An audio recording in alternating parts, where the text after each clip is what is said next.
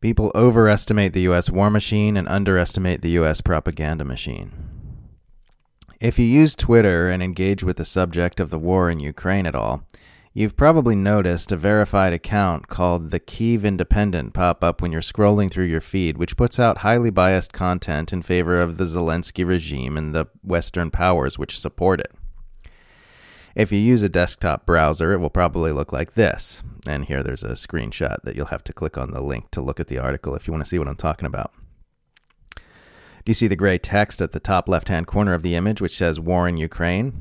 That's a Twitter topic that the page's algorithm has recommended to me without my having subscribed to it, where posts of the Kyiv Independent feature prominently.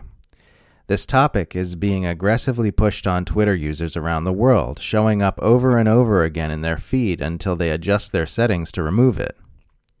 As Pedro Gonzalez recently documented in Human Events, the Kyiv Independent was slapped together a few months ago with what the Committee to Protect Journalists called, quote, an emergency grant from the European Endowment of Democracy. The European Endowment for Democracy is a spin-off of the U.S. government-funded NGO, National Endowment for Democracy, which, according to its own co-founder, was set up to do overtly what the CIA used to do covertly, namely orchestrate coups and manage narratives to advance U.S. interests. A page on an NED website says that, quote, all EU member states are members of EED's board of directors, together with members of the European Parliament and civil society experts, end quote. So this is a media outlet funded by a government-run NGO being forcefully pushed in front of millions of Western eyeballs by a major Silicon Valley corporation that people have come to rely on for getting information about the world. In the same way Silicon Valley facilitates government censorship by proxy, it also facilitates government propaganda by proxy. The Global and Mail reports that the Canadian government also put $200,000 toward Kyiv Independence funding. The outlet is being so loudly amplified by Twitter that not only has its Twitter account secured nearly 2 million followers since its creation in November, but one of its reporters, who calls the neo-Nazi Azov battalion his brother in arms, has gained 1 million followers since the start of the Russian invasion. Do you see how sophisticated just that one tiny component of the U.S. centralized empire's propaganda campaign is? How many seemingly disparate and unrelated elements it has? Multiple countries, NGOs, an ostensibly independent social media platform, an ostensibly independent news outlet. It's very difficult to see how any of it connects at all if you don't know where to look. And almost nobody knows where to look. This highly advanced perception management operation is happening all around the world about any issue the empire has a vested interest in. As anti-imperialist author and podcaster Justin Podart recently put it, the U.S. empire is based on the mastery of storytelling, making reality through propaganda. Truly, one of the most underappreciated and overwhelmingly powerful forces on this earth is the U.S. imperial propaganda machine. The ability to manipulate public thought, not just within the United States, but across vast swaths of nations, has allowed it to manufacture international consensus for whatever agendas it wishes to advance, in a way that eclipses the collective organizing power of official international bodies like the United Nations. We're seeing it today in the way unprecedented acts of economic warfare are being used to attack the economy of Russia with the goal of fomenting unrest and toppling Moscow. There was nothing inherent in Russia's invasion of Ukraine which called for this specific response from all the specific nations who have chosen to participate in it. But that's what ended up happening. And because of the power of the imperial propaganda machine, the public has gone right along with it, even as it sends their fuel and grocery bills through the roof. A big fuss gets made about the power of the U.S. war machine, despite the fact that it tends to fail at the rather important task of winning wars.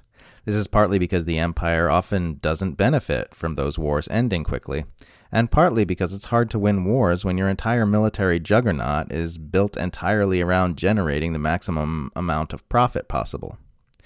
Where the real fuss ought to be made is the truly jaw-dropping power of the U.S. propaganda machine, so subtle and sophisticated that even relatively intelligent and well-informed people fail to see the strings that are pulling at their mind, but so powerful it shapes the world. In the book Inventing Reality, published all the way back in 1986, Michael Parenti makes the following observation, quote, "For many people, an issue does not exist until it appears in the news media. How we view issues, indeed, what we even define as an issue or event, what we see and hear, and what we do not see and hear are greatly determined by those who control the communications world, be it labor unions, peace protesters, the Soviet Union, uprisings in Latin America, elections, crime, poverty, or defense spending. Few of us know of things except as they are depicted in the news. Even when we don't believe what the media say, we are still hearing or reading their viewpoints rather than some other. They are still setting the agenda, defining what it is we must believe or disbelieve, accept or reject. The media exert a subtle, persistent influence in defining the scope of respectable political discourse, channeling public attention in directions that are essentially supportive of the existing politico-economic system." End quote. That was long before Twitter, before Google, before Mark Zuckerberg, before Bill Clinton signed the Telecommunications Act, allowing for news media to be bought up and consolidated under just a few oligarchic megacorporations. And yet the exact same dynamic we see before us today was already in play, even back then. It's just gotten a lot more complex. You know, what's funny about this mad push to censor speech in the name of fighting Russian propaganda is that the people who are pushing it are directly admitting to a very important truth that they normally try not to draw too much attention to. The fact that it's very possible to use media to manipulate the way people think, act, and vote at mass scale. The part that they don't admit is that they themselves are far and away the very worst offenders in that area. The status quo worldview requires two entirely contradictory positions to be held simultaneously: that Russian propaganda has a corrupting influence on public thought, but that orders of magnitude more wealthy and powerful oligarchic media institutions do not. This is not sustainable. People are already struggling to keep their heads above water with the constant white noise torrent of psychological abuse they're being subjected to day after day. We're on our way to finding out just how much mass-scale psychological manipulation the human brain can tolerate before it snaps if we don't find some way to change our collective relationship with mental narrative first. Or who knows? Maybe a healthy relationship with mental narrative lies on the other side of that snap.